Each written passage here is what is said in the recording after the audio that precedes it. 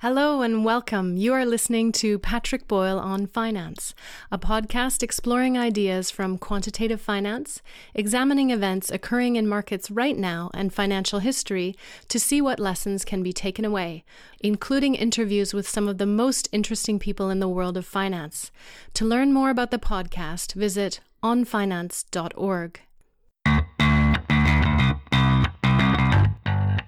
Welcome everyone to Patrick Boyle on Finance. Today we have Jack Schwager on the show.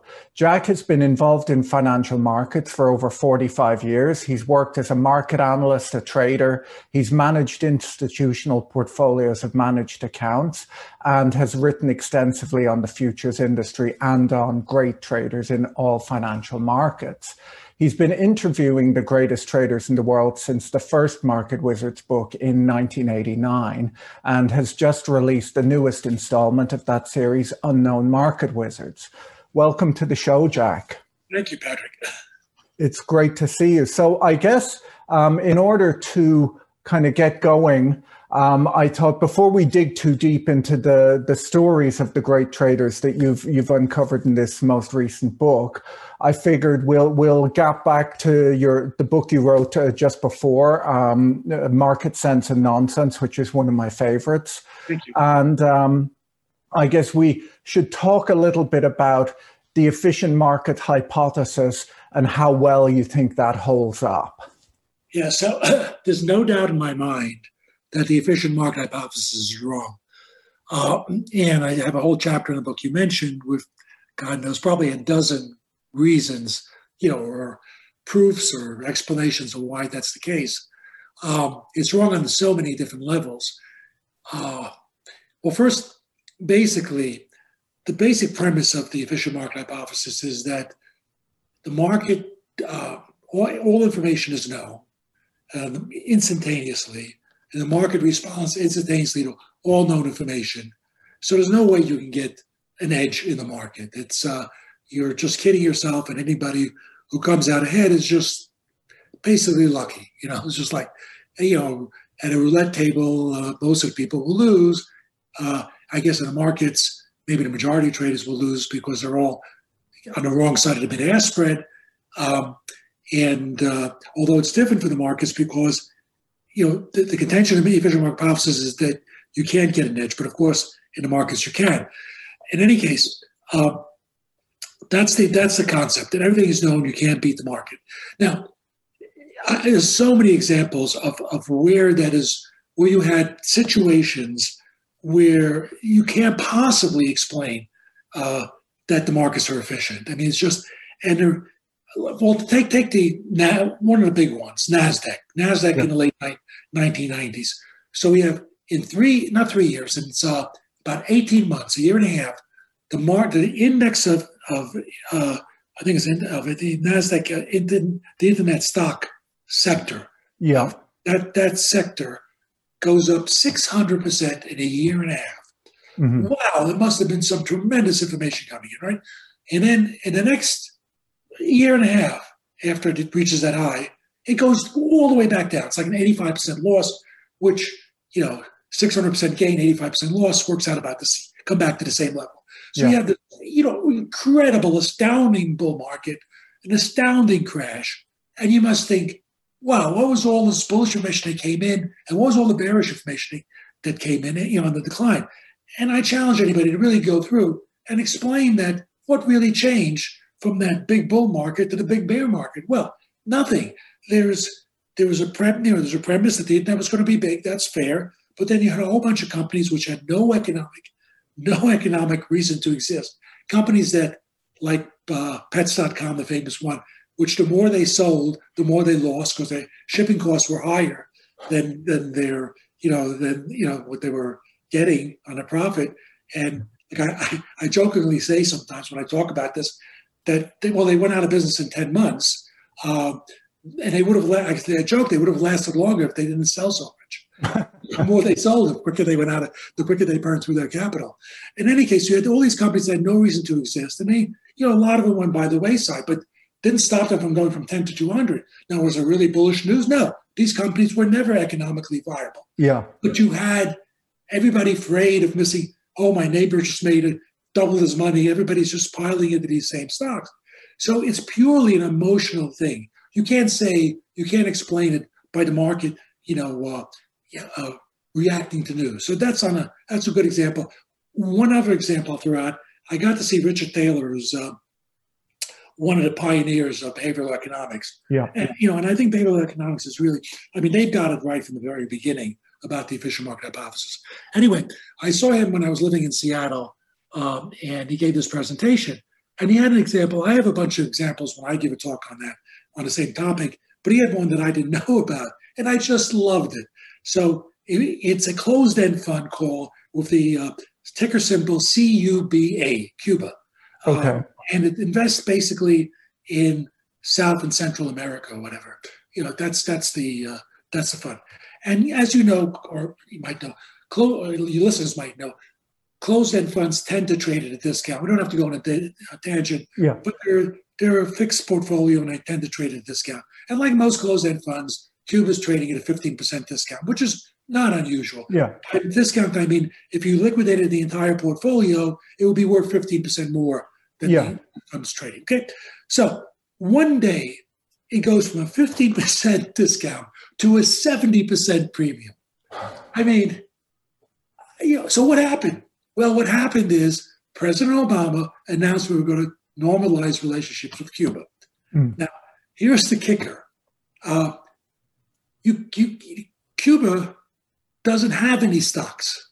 So it just had the symbol of the index of that closed-end fund was CUBA. But they had no holding because there were no stocks in Cuba. And even if there were stocks, it would have been illegal to invest in stocks in Cuba if they even existed.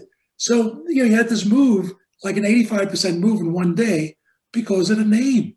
Now you go and tell me the markets are efficient and discount, the price is right. The price is not always right. Yeah. Now, the thing is, the markets, and I can go on and on and on, but let's cut it to this point. The thing about the efficient market hypothesis is that, in many situations, the markets do act like they're random. Yeah. And because the markets are very difficult to beat, and because these emotional mispricings that occur are difficult to exploit, because, like the NASDAQ, it shouldn't have gone up. It could have gone up a bit, but not 100 or 200 or 300. But you don't know where the top is at 300%, at 400%, at 5%. So you could go broke multiple times before the market actually tops. So even though one can identify this is definitely a bubble, without doubt, it's still very hard to take advantage. Yeah. So it's, for the most part, the markets do act like they're efficient, even though they're not. Well, a good example actually is even, and I think it's from your book, is the example of Palm Pilot in the late 90s as well. And it was spun off from 3Com, but the prices just didn't reflect each other. These two ways of investing in Palm Pilot. You could buy either company, but one had the ticker PALM. And for people who are younger watching this, Palm Pilot, it's kind of like a BlackBerry, which is kind of like an iPhone. But, it was the iPhone of its day. It was a terrible thing as well. There was a lot of hype, and when 3Com was spinning out Palm as a separate subsidiary. But if you own 3Com, you had X number of shares. Yeah. So 3Com was like Palm plus the rest of the company. And when Palm came out that day, there was such a demand for the Palm that when you worked out the value of the Palm stock in 3Com, the rest of the company was trading at a large negative number. Yeah.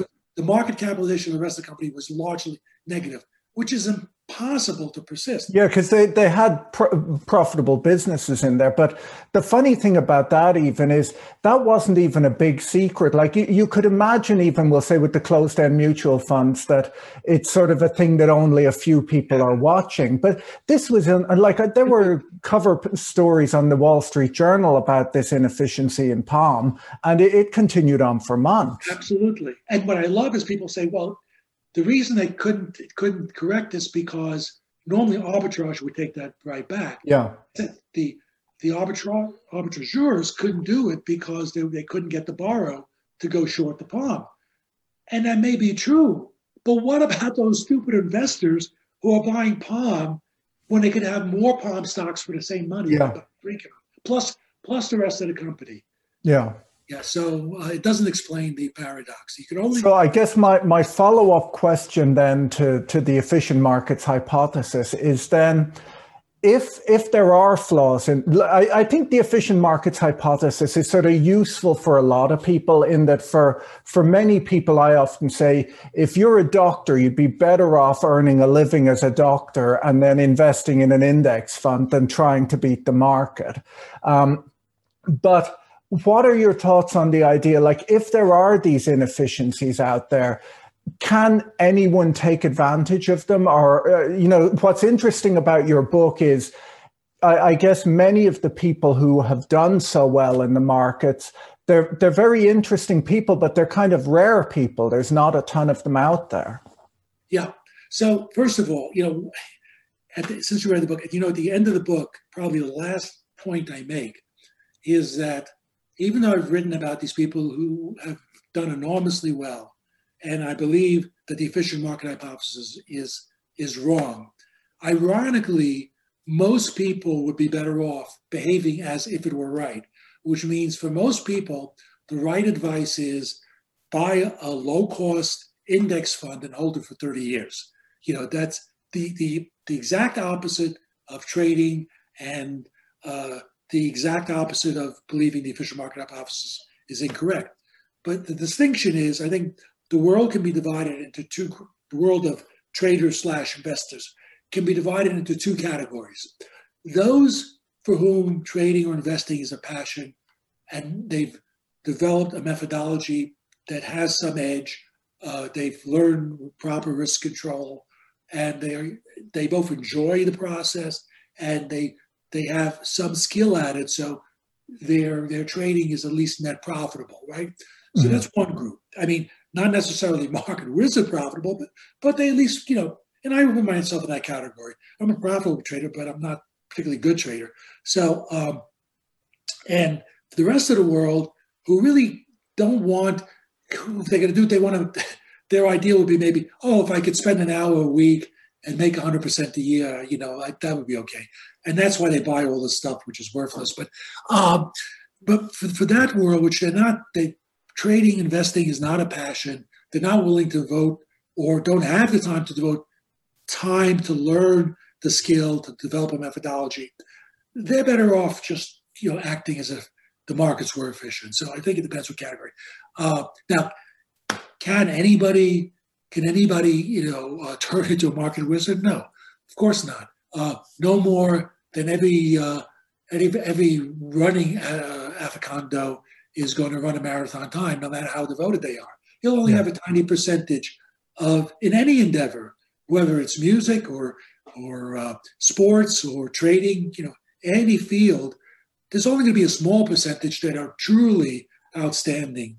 And but that doesn't mean that, there's plenty of musicians around the world that are perfectly good, excellent, but they're not soloist level in front of a major philharmonic orchestra. Doesn't mean that they're not talented. So there's also community orchestras have musicians who are perfectly fine. It doesn't mean that they're anything wrong. They're successful, but they're not like out of this world, skill, right? So in any profession, that's true, and trading is no different. But can people become net profitable? I think most people, they just like running a marathon. You can't get closer. You couldn't run a mile if you're out of shape. You can't run a mile. But if you're devoted, and even if you're out of shape, if you're really rigorous about it, you can eventually run a marathon. Almost anybody can.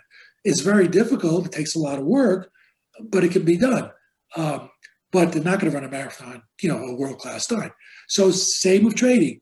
Devote enough time, have the passion, do the work, develop the approach, develop enough of a capability type of, in the endeavor, in this case is trading.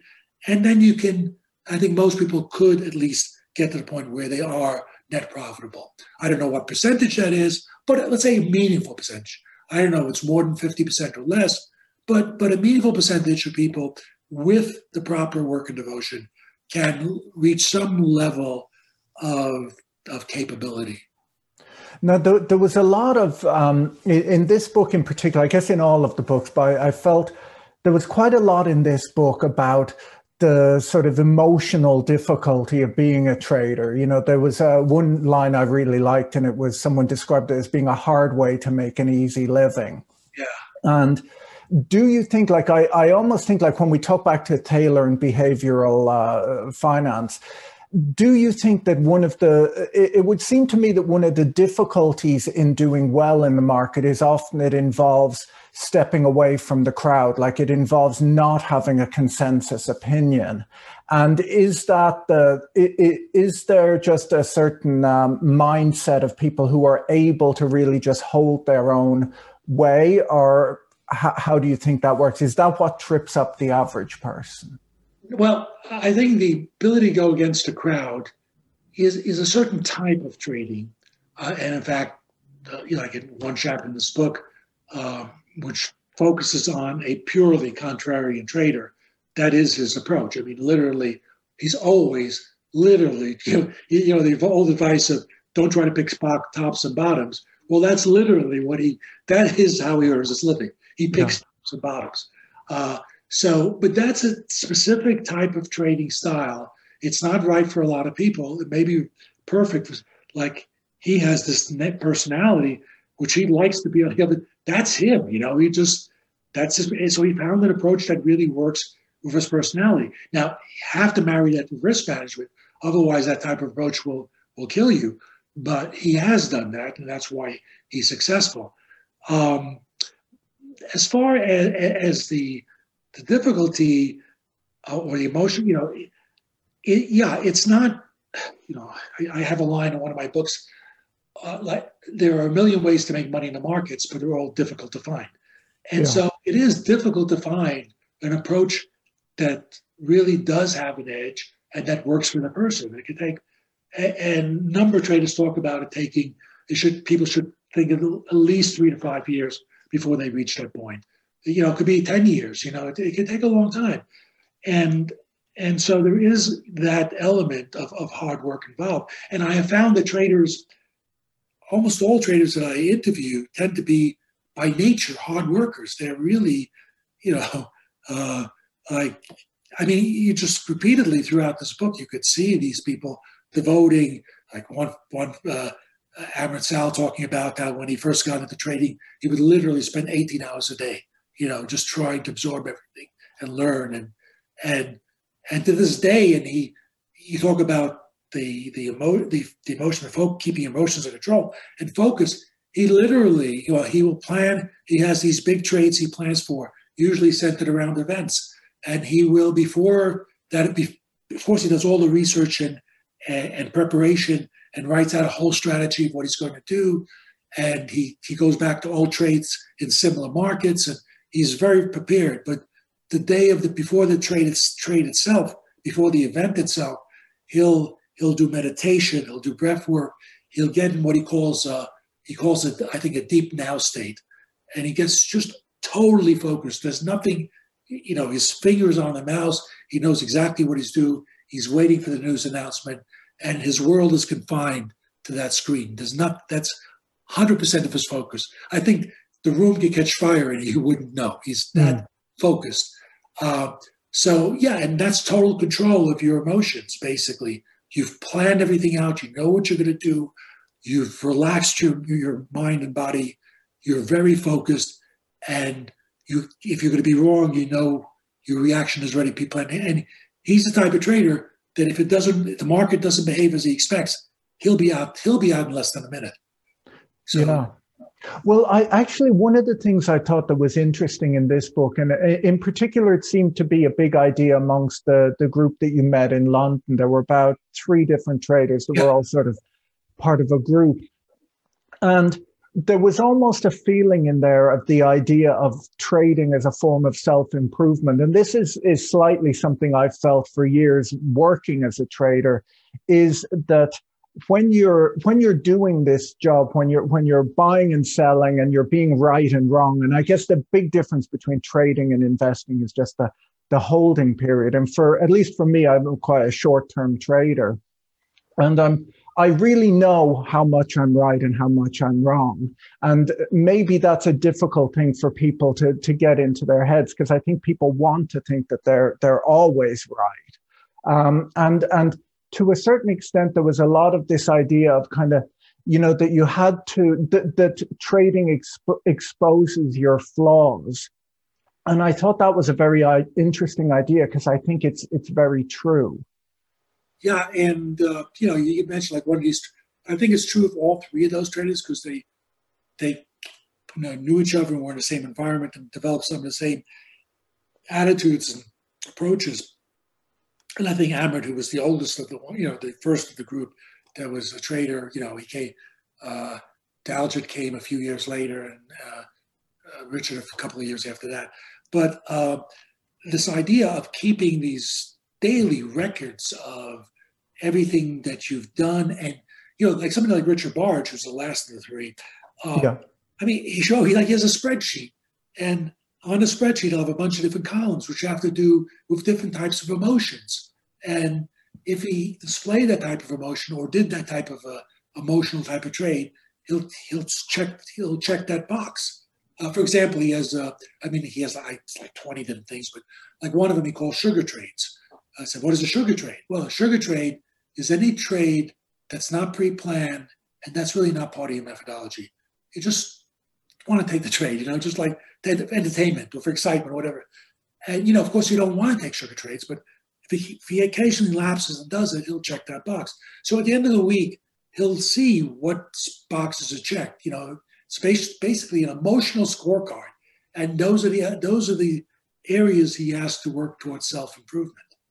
And Richard also, interesting in the book, and for any of the listeners who might have dealt with depression, I mean, he had really serious problems with depression. And, the same types of skills he had to develop for, the fact getting into trading probably led to his, curing himself of depression, in that he realized that he couldn't be successful as a trader if he still had to be dealing with depression. So that sort of motivated him to deal with that problem as well. But a lot of the same emotional things overlap in both areas. And, so absolutely, your assumption or your premise is correct. Now, another interesting thing in there is there's often this story with great traders. There's sort of the story of their early failures, and then they learn and come back. And I guess I wanted to ask your thoughts on this idea. Like, is failure itself necessary, or is that just a symptom of someone who really tries? And is it just a mindset of not giving up that helps, or what is it, do you think, that sort of ties in? Because some of your traders, they had no history of failure. It just worked from the get-go. And I thought there was one idea that was interesting in there, where someone put forth that failure is just feedback, right? Because you do a trade and it either works or it doesn't work. When it doesn't work, that's feedback. And you need that feedback in order to learn and to work out what you're doing wrong. And that reminded me a little bit of, I can't think of the name of the book, but by Annie Duke, the poker player, where she talked about how the great players really analyze the bad players just go, oh, well, that was a bad beat. I should have won, but I didn't. While the great players sit down and say, what could I have done differently? Like, where's the mistake? What are your thoughts on that? So you raised two important areas. First, the failure at the beginning of in the early years of a trading career, and second, about feedback. So let me talk about them separately. So one surprising thing I had from the very first Market Wizards book was how many of these traders had early trading year experiences of wiping out, sometimes multiple times. And that's still true in this book as well, as you note.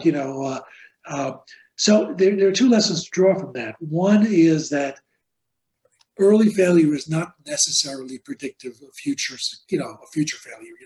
You can fail miserably in the beginning and still be enormously successful. And a second is that these people who became market wizards obviously had great resilience, great conviction and belief, and just stay with itness. Because the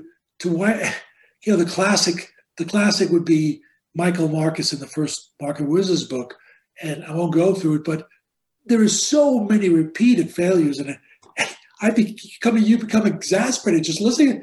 And at one point, I think I say, "Did you ever maybe think that you weren't cut out to be a trader?" And he just said, "No." He had its inner voice that just said to you, you could do this. You could, and he went on to take a $30,000 account at $80 million.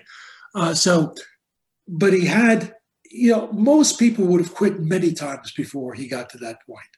But he had this inner belief, this inner drive. So yeah, that is an important element. Now, early failure doesn't mean you're going to eventually succeed. Yeah. But the important point is, it doesn't mean that you can't succeed. It just means you have to use. Now we go to the feedback. You have to use those early failures as instruction. And this important lesson is you have to learn from failures. This is like, I don't know how many times traders have brought this up repeatedly, time after time. The classic example is Ray Dalio of Bridgewater, who basically built the world's largest hedge fund on a philosophy that failure is the most important thing. Because from failure, you can learn how to improve what you're doing. And that's his basic philosophy. Like I say, he built the world's largest hedge fund on that basic premise. In this book is a good example of learning from failure. So the contrarian, Jason Shapiro, first decade of trading, he managed to run up accounts like from whatever 100,000 to somewhere close to 1 million. And each time he totally wiped out the account. And the second time on, while he was making money, he bought a Porsche, which is fortunate because when he wiped out the account the second time, at least he had the car. He had something left over. But 2 times it completely blew out. And he went on to be quite successful. But what the change was that he recognized what he was doing wrong. He recognized that he was fighting. Yes, his nature is to fight markets, but he finally understood that he can't fight markets without having a risk management strategy. He has to know, he can't just say, "I think this market is overbought, I'm going to go short here." He had to develop a methodology that identified particular points where that made sense and that allowed him to place a stop within reason that he could take that trade and not lose too much if he's wrong. Yeah. And one of the things he says in that chapter is, "I will never, ever, ever not let my stop operate." So that's a religion now. And he talks about how he sees people and he sees himself and how they were wrong, how they're making the same mistakes he made. Mm-hmm. And he can use them almost as contrary indicators. And he emphasizes, not because he says he's smarter than they are, because he recognizes himself at an earlier time in them. And therefore, he knows how wrong he knows how that ends. He knows that ends up they'll eventually get wiped out. And he can almost use them as contrary indicators. Yeah. Now that almost leads to another thing that I thought was quite interesting in there, was that there was a lot of the different traders from different backgrounds and different approaches all talked about how markets have changed. It started out with Peter Brandt, who's been at it probably the longest. Near the end, you got to a guy, a systematic trader, which is someone that I can relate a little more to. But in his story, he very much, because he kept all of his old programs, he was able to say which ones worked, which one didn't, when they stopped, and so on. And I've always believed, kind of from my background of working with Vic Niederhofer and just from doing this for 20 years, I've always believed that markets are continually changing and that you have to expect change. Now, I think with a systematic trader, they see the change very starkly because you just see a system that did work that no longer works. But to a certain extent, I kind of got the feeling that with the discretionary traders, maybe they, didn't sort of outwardly have a statement that a given system was no longer working, but that they just sort of adjusted based, once again, on this market feedback to, because Brandt really described that he had moved, his initial classical technical approach was very different to what he does today. Yeah, so I think for both discretionary and systematic traders, this adaptability is important, is critical. And like a trader like Amrit and Dalgett and Richard, all three of them to some extent, but one of the things is initially they would like have an opinion on which way an event would go, or it would be a surprise. They would go immediately.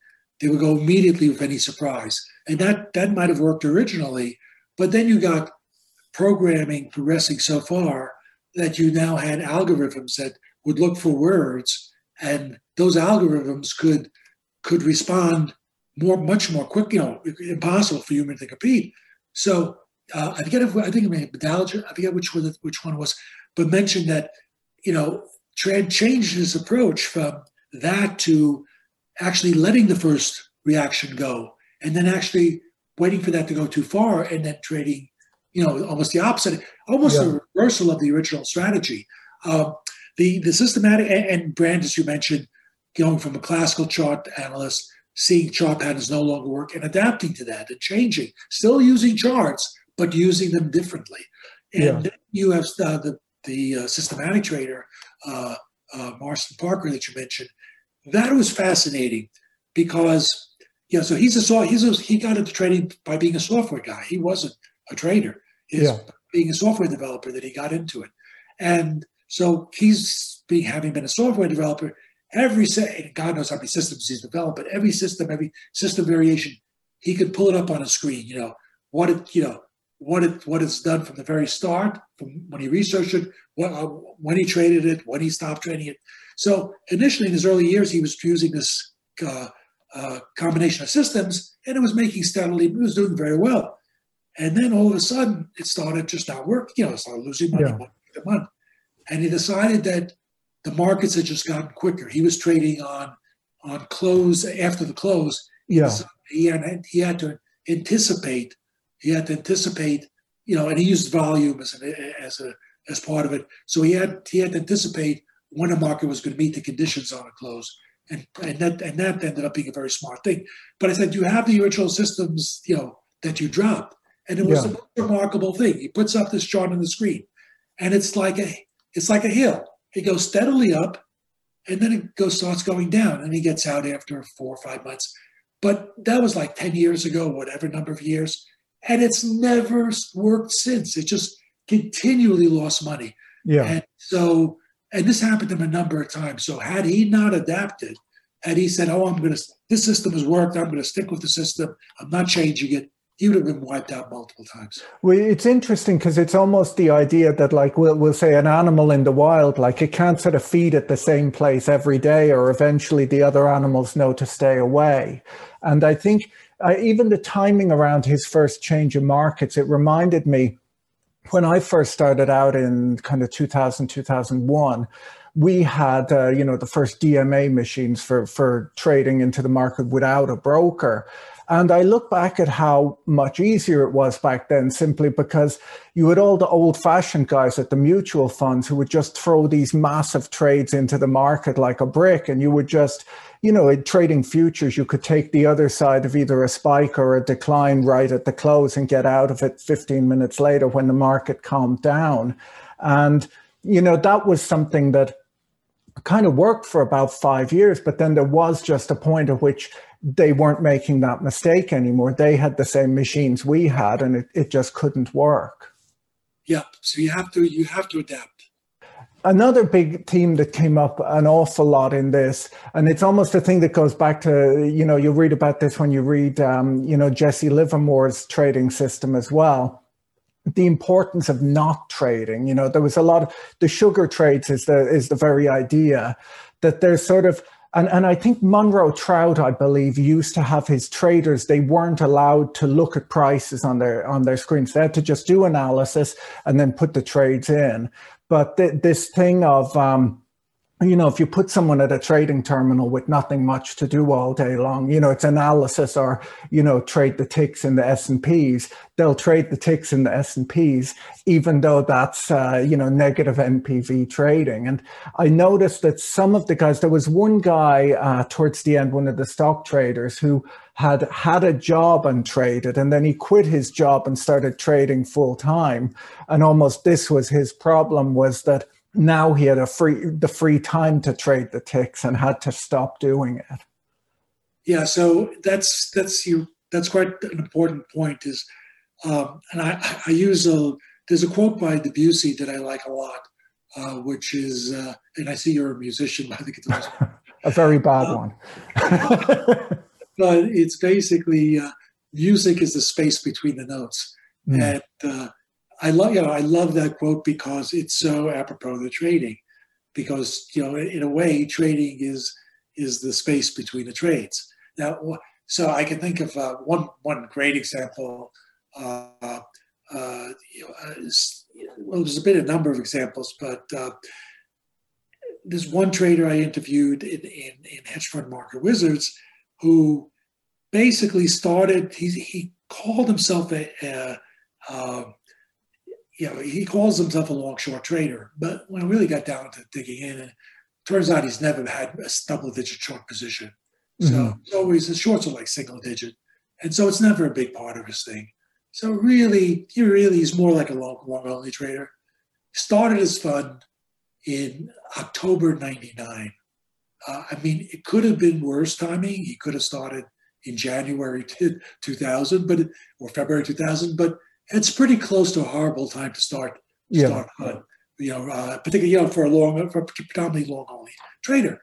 So when I had interviewed him, it was I guess he had about a dozen years past that point, and he was up cumulatively before his profit and before the fees, but just on his trading, or you can think of his own account portion. He was up like about 900% cumulatively. Wow. S&P during the same time was flat, literally flat, either side of zero by 10%.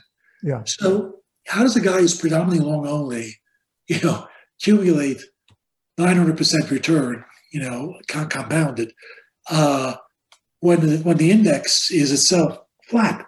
And it was flat because his starting point was near one peak.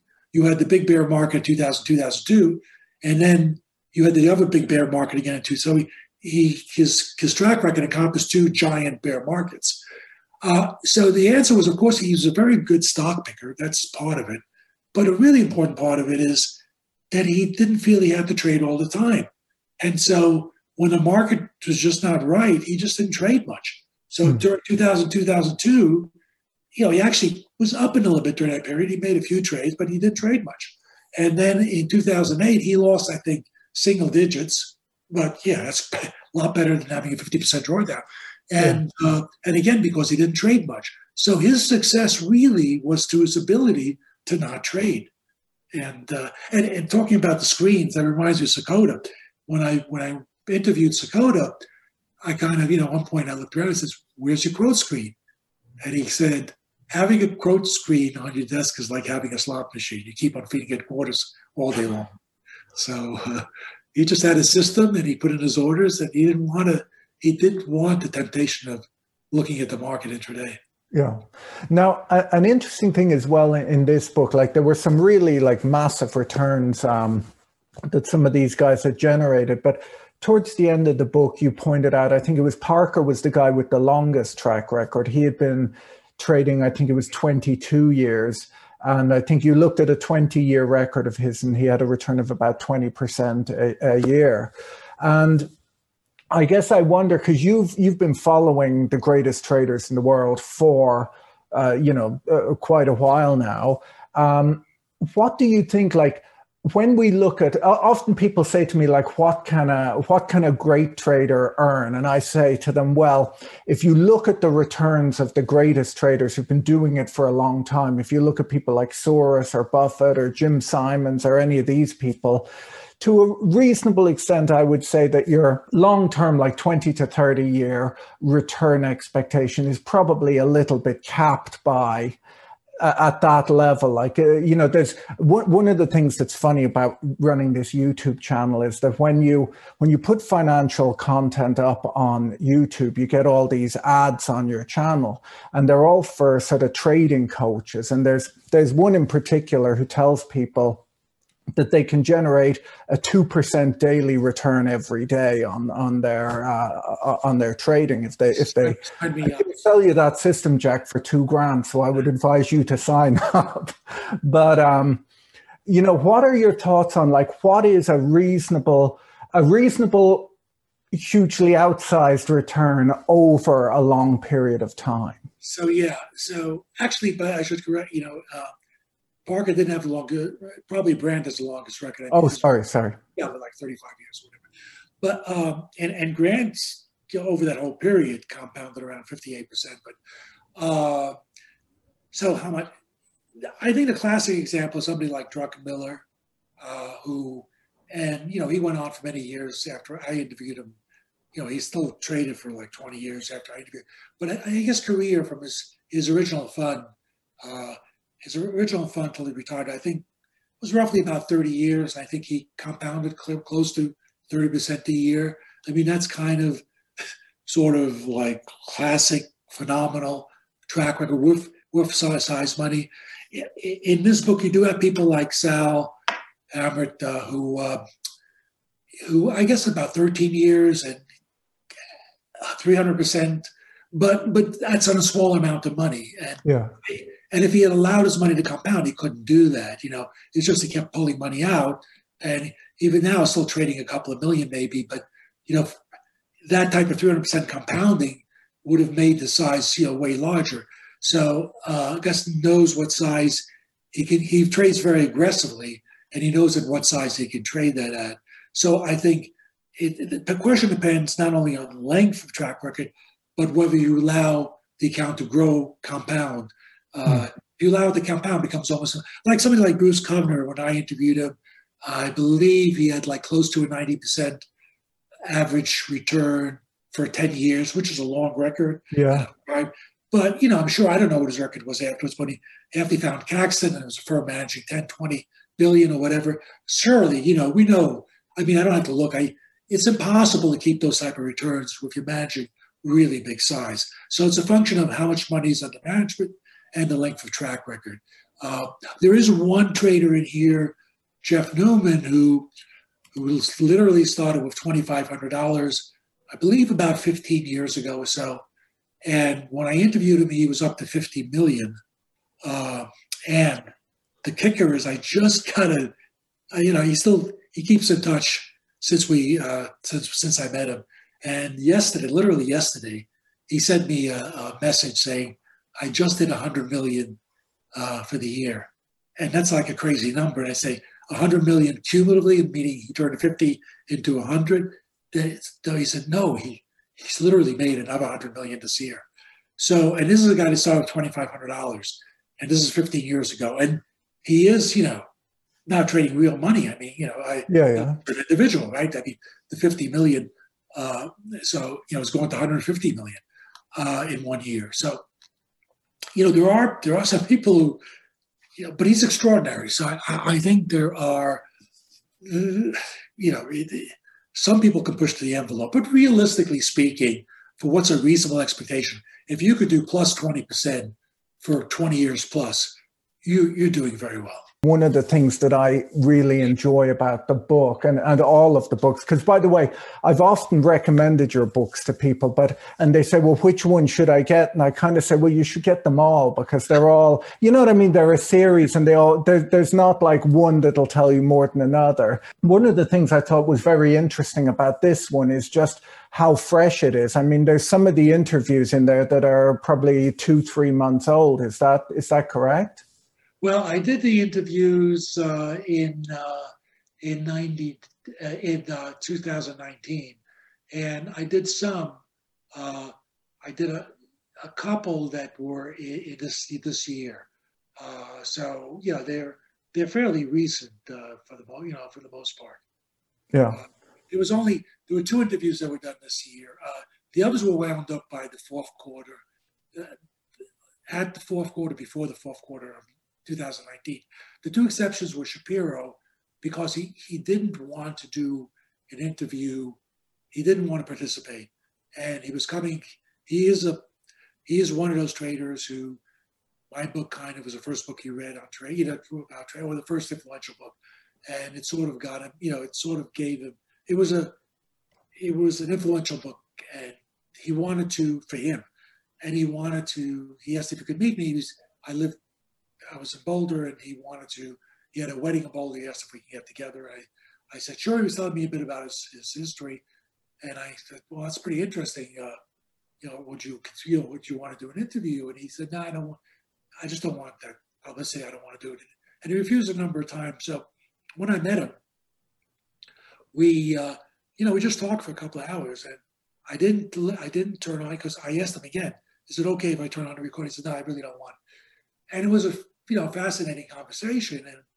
And sort of when I had gotten the book, I was working on the book, and the next, so 6 months or 4 or 5 months later, I figured I'd email him. I said, look, I still think you'd be great in this book.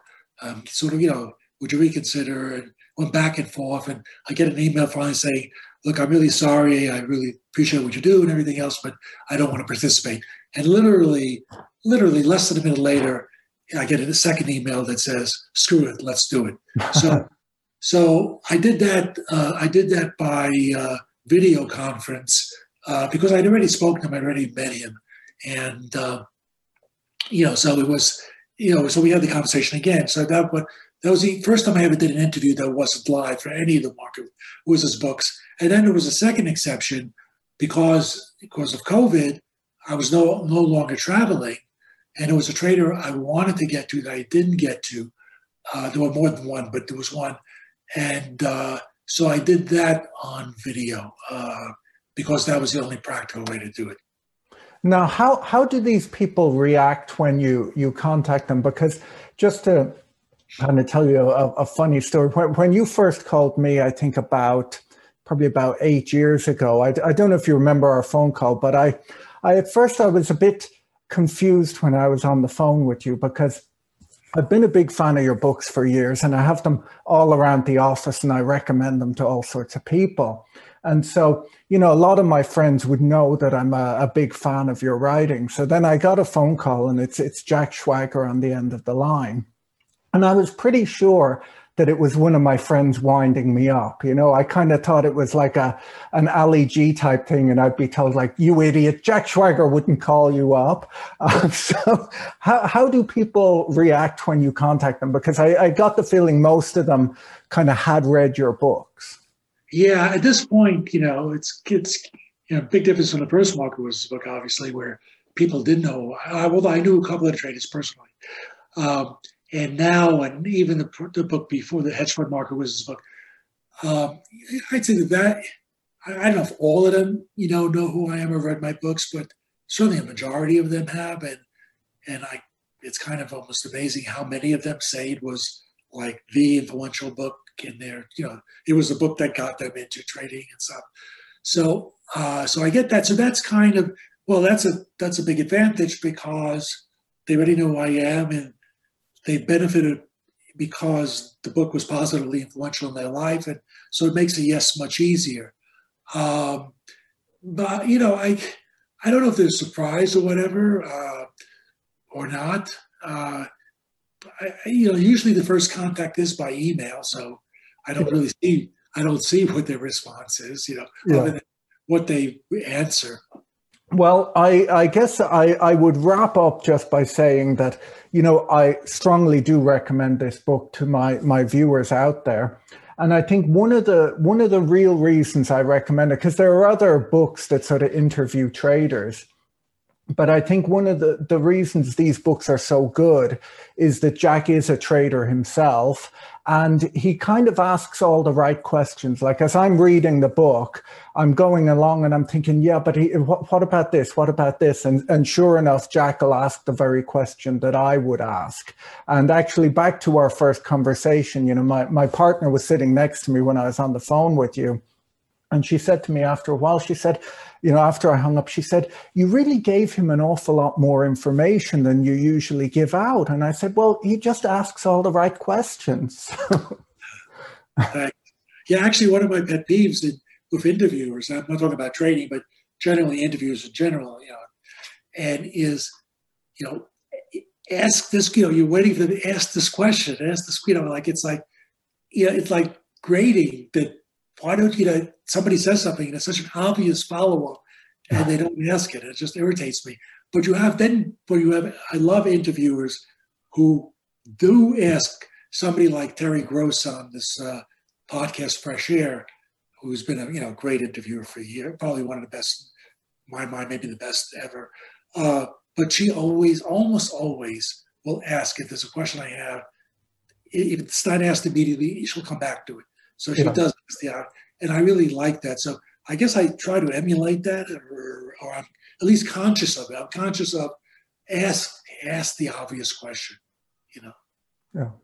Well, thank you very much for coming on my channel.